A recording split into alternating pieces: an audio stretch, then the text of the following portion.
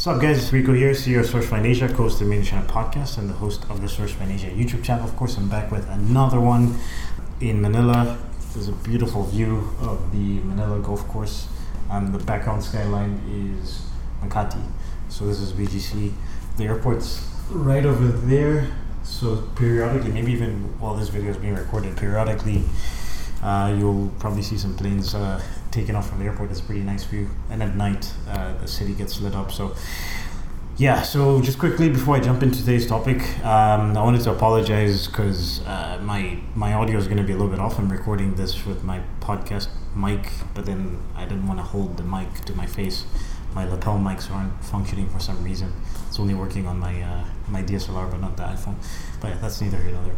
This video was a quick update I wanted to make on how the coronavirus is affecting my business. So I made a video when I was in Jakarta 3 weeks ago where I just kind of explained what I think was going to happen and what I thought was going to happen and what was actually happening in terms of my actual business. So if you want to check out that video, I would recommend you watch that before you watch this. And yeah, so it's going to be a quick update on how things have been progressing. I don't want to be a product of my environment. I want my environment to be a product of me.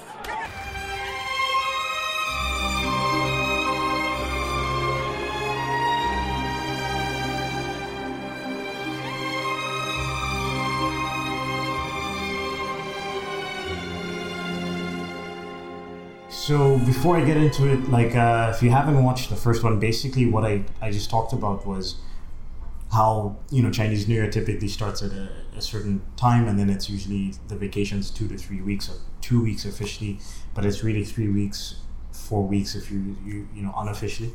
And so it's usually slow after Chinese New Year, but in this particular situation, the government pushed back the Chinese New Year, the holiday, by a week officially. But then when I was talking to people in China and some of the people that are in the industries and also owners of factories and stuff, they were saying it's more like this is going to be pushed back 2 weeks. So, instead of the holiday being 3 weeks, it ended up being like a month and a half. And in reality, even when the factory started coming back, it's not like everybody came back to work. It was the office workers initially. And then, as I thought, that would be a slow rollout. And what I also said in the other video was, I figured that they would implement some strict health code laws. So for the factories that are actually allowed to open, they would have to follow very strict procedures to prevent infection from spreading, the virus from spreading, and other people getting sick and stuff like that. Because of course, being in a small space with a lot of people is basically how something like that would spread really quickly. And factories in general, just not the most hygienic environments. So yeah, that's exactly what happened. So if you want to watch the video and see what I said in full, check it out. Link will be in the description below. It's just how the coronavirus is affecting my business, my thoughts, or business in China, my thoughts. Essentially what happened was, the first week after the government said, we're pushing the holiday back by a week. When the first week opened up, some of the factories started opening, but really it was mostly the office workers. So the sales staff and the kind of people that you would contact in Alibaba initially. And even for me, with my business, I just told my team to work remotely. I told them there's no point of, if they're in their hometowns or whatever, there's no point of going to Guangzhou because, you want to be traveling. There's no point. We're not going to be going to any factories. Even to get into office, that you have to go through some sort of permit thing and have yourself get some sort of full clean bill of health certificate that you then take to be able to access your office. So I just told them to stay where they were and work remotely. And I think that's what a lot of the factories did. After the first week, so when I'm referencing this, I'm talking February 11th. So the things were pushed back by a week. So after about February 15th, 16th, the factories actually started coming back to work. But very few. So it was more the office workers and the factories open, but a few of the factories started to reopen. And then really things started to ramp up more around the 20th to 25th of February is when a lot more of the factories started coming back. But even then, something to keep in mind, if you're dealing with factories right now or you're contacting factories or you have production that was running before Chinese New Year, just because they say they're back, it's really difficult to tell at what capacity. Because, they might say that they're back and they're 50%, 60%, but do you really know that? Because the workers don't want to come back. If it's risky, the workers didn't want to come back. in general, after Chinese New Year, it's always hard to get, the factories take a while to get back to full capacity because a lot of times the workers don't come back anyways. So now if you have something like a virus going on, it even makes it more difficult for them to get workers to get back to work. And then obviously there's a high demand right now because everybody's pushed back. A good example would be, I think I referenced this in the video that I did when I was in Jakarta. And one of my clients was mid-production prior to Chinese New Year. Well, not mid, they were about 80% done. And I asked them if they wanted to ship out, the 80% before the holiday. They said it was fine and they could wait, a few weeks after Chinese New Year to get the rest of the goods shipped out, produced and shipped out. And then obviously this virus thing happens and it pushes back everything by 2 to 3 weeks. When our factory reopened, they said, hey, and I predicted this happening. They were like, hey, no, you know what? We're going to be done in 2 weeks and you'll be ready. The goods will be ready to be inspected and shipped out. So obviously we started making arrangements, but I also told my client, I said, you guys need to be prepared for the idea that this 2 week timeline is not going to happen, because I just don't see how a factory coming back from Chinese New Year, let alone a factory coming back from Chinese New Year with a coronavirus situation, would be able to get back up to that capacity. And also, they're backed up with previous orders. Like, I just didn't see how that was possible. But obviously, if they're saying 2 weeks, they're saying 2 weeks. So lo and behold, 2 weeks later, or a week and a half later, when we start to kind of want to book a ship to put the products on, they're saying, oh yeah, we're not going to be done. And I was like, kind of knew that might be a possibility, and I asked them why, and they said they just couldn't get enough workers. When they gave us that initial timeline, they thought that they were going to be able to hire enough factory workers to finish productions within that 2 week, 1.5-2 week time period, but then they just weren't able to get enough workers. So that, I can imagine, is happening to a lot of factories, not just ours. So you really need to be prepared for the idea that productions right now are going to take significantly longer.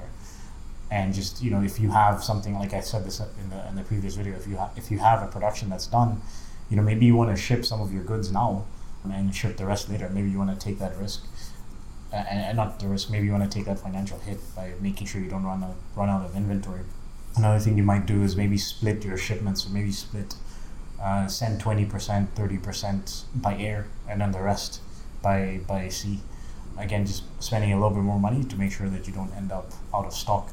Because another thing that's happening is okay, so now you have obviously the factories slowly getting back to ramping up productions, but you also have the lack of workers available in general. Then you have the virus making people reluctant to go back to work. And then you have the factories being backed up with orders from before Chinese New Year. And then now you probably have a lot of people that are panicking and placing orders because they're worried that they won't be able to have inventory. And then on top of that, the seaport themselves, the shipping docks and the seaports themselves are backed up. And you have the restriction of travel between China, like just there's so many checkpoints and roadblocks and stuff like that it's just difficult to get stuff from point A to point B within the country right now. So there's a lot of different aspects that are going to delay shipments. And once the goods get to the shipping port, they're backed up with a ton of orders. So it's going to take a while to clear customs. Right now, the customs, the Chinese customs and international customs are all fucking on red alert. So they're inspecting way more goods and containers and packages than they used to. For example, last year, the entire 2019, we had 250 express shipments, around 250 express shipments coming to and from our office. So these are samples that clients sent us and samples that we received from suppliers. Out of that 250, only about 2 of them got flagged. And not flagged like there was something wrong with them. They just got flagged for further review, and then potentially we had to pay some taxes and stuff like that. And that's normal. It's a random thing. Sometimes things get flagged because they see that you've declared that this item is $10, but it's like a big box, so they're wondering what could be that big that only costs $10 or something like that. So you're gonna have to make sure that the information is accurate, or at least you're not, like, if it's a sample and it's a sample, you made it yourself or whatever, like at least give it a realistic value so there's less of a chance of it being flagged. But anyways, so 2 out of 250 is not bad. We had about 6 samples being sent to us during Chinese New Year from clients around the world. Every single one of those got flagged. every single 100% of those shipments in the space of 2 weeks got flagged for further inspection and customs fees. So that just shows you the climate right now. It's like, it's not even just goods that are leaving China, it's goods that are coming into China. They're just, everything's being inspected. Everything's on high alert, right? So that's something else that can hold up your production. Beyond that, when the goods leave China, once it clears customs and leaves China, when it arrives in the US or Europe or wherever, chances are the fact that it's coming from China is also gonna mean that they're gonna inspect it thoroughly. So you really have to be prepared. Like if you're placing a mass production order now in March, typically what would take a month and a half and maybe 2 months with shipping to arrive. So you receive that in May. We're now talking June, July. So yeah, you really have to factor that in to whatever you're doing right now within your respective businesses. In terms of the overall climate, like I said in my video, I remain positive. That's just the kind of person that I am. I try to be optimistic. The fact that right now I'm seeing, so like I said, the first week was the office workers, and then the factory started coming back. But right now, I would say in the last week and a half, so I'm recording this on March 5th, pretty much the last week of February and the first week of March, we're at like 90-95% of factories are back. I just don't know the capacity at which they're back. I know that they've started productions and we're talking, and it's like almost like it feels like business as usual, but the reality is we can't, right now we're restricted with travel, so we can't physically go to a lot of these factories. Maybe not until the end of March, early April. Inspection companies can go, but I don't necessarily want my staff to go, and at the same time the travel is restricted within the country. So in that regard, from a business standpoint, yeah, we're back to business and the factories are back and we're getting quotes and we're ordering samples and things like that. My team is still, for the most part, staying in the hometowns, but our main project manager, who basically is operations manager, Imogen, is driving down from her hometown. So instead of her I wouldn't have wanted her to take a train or a bus or a plane. I didn't want her to be in that, like, again, confined spaces, lots of people. So she's driving down, which is a much more safer. She's driving back to Guangzhou. But it's still somewhat limited to move around the city. There's still checkpoints everywhere, but it's slowly but surely opening up. And then as far as what I know in terms of the news, obviously I'm not physically in China, so it's hard to tell. And you always have to question the news sometimes. But for the most part, the cases have slowed down in China itself. The deaths have also slowed down significantly in the last week and a half, 2 weeks, which is breeding more confidence with the government. And the factories are slowly but surely getting back to it. So I feel like, in terms of mass productions, I feel like the country should be back in like 2 to 3 weeks, as in terms of factories being back to full capacity. But again, being what I said before, with orders being backed up and just the amount of time it's going to take to get back to full capacity and the panic buying that's probably going to happen, productions are just going to take longer. You have to be prepared for that.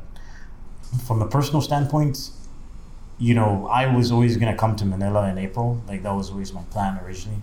And basically I was going to come like in end of March. This just accelerated my move. So I just signed a 1-year contract here. Of course, I'm still going to have to go back to China from time to time.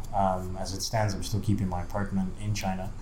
But, I just don't know when it's going to be safe to go there. Because there's another aspect of, I could take the risk and go back to China to touch base with my team, but I might not be allowed to come back to the Philippines. I know the Philippines wasn't even allowing people from Hong Kong to come here. I might not be allowed to go to a lot of countries if I was to go to China right now. So that's an interesting space that I'm in, is like, I do want to go back and, touch base with my team. It's the beginning of the business year for us. So ideally, I would want to be there to sit down with everybody face to face, but obviously I don't want to risk my own health, and I also don't want to be restricted with my travel. So we'll see. I mean, I'm hoping that the way it looks, maybe in April, May, probably May would be a more realistic time to go back to China, just for a couple weeks. But yeah, that's sort of where I'm at from my own personal standpoint. But like I said, it just sort of accelerated my move to the Philippines. But I'm excited. I've been here for 3 weeks and things are going well. I can't wait to move into my actual apartment. It's not this place. And Nick, who's been on the YouTube channel before, is coming down. So anyways, that's my quick update on the coronavirus. Like I said, things are progressing and things are slowly but surely getting back to normal. It's going to take a while. Obviously, you're hearing reports about the virus spreading out of China, but I'm also hearing reports about there being a vaccine. So try to be optimistic. And so you guys must be familiar with Michael Michelini from Global From Asia podcast. He's also now the director of content for Alpha Rock Capital. He's in Manila as well, and we sat down and he asked 27 entrepreneurs that are involved with business in China, from sourcing, manufacturing standpoint, quality control, e-commerce entrepreneurs, finance, typical digital nomads that are just living in China and Asia that are involved with business, about their experiences with the coronavirus. So he compiled this amazing article, which is also a podcast, and it was 27 entrepreneurs. So it's globalfromasia.com/coronavirus. I was obviously one of those people, and I basically broke down my experiences. I think it was a really interesting article to see, some of the guys are living in Hong Kong, some of the guys are in mainland, stuck in mainland, and some people that don't live in China but are involved with business in China, just talking about how this, pandemic has affected them. So definitely check that out. The link is in the description below. And if you want to listen to the podcast as well, it's globalfromasia.com/coronavirus. All right, guys, if you like this kind of content, like, comment, share, subscribe. And I will see you guys next week. Have a good one.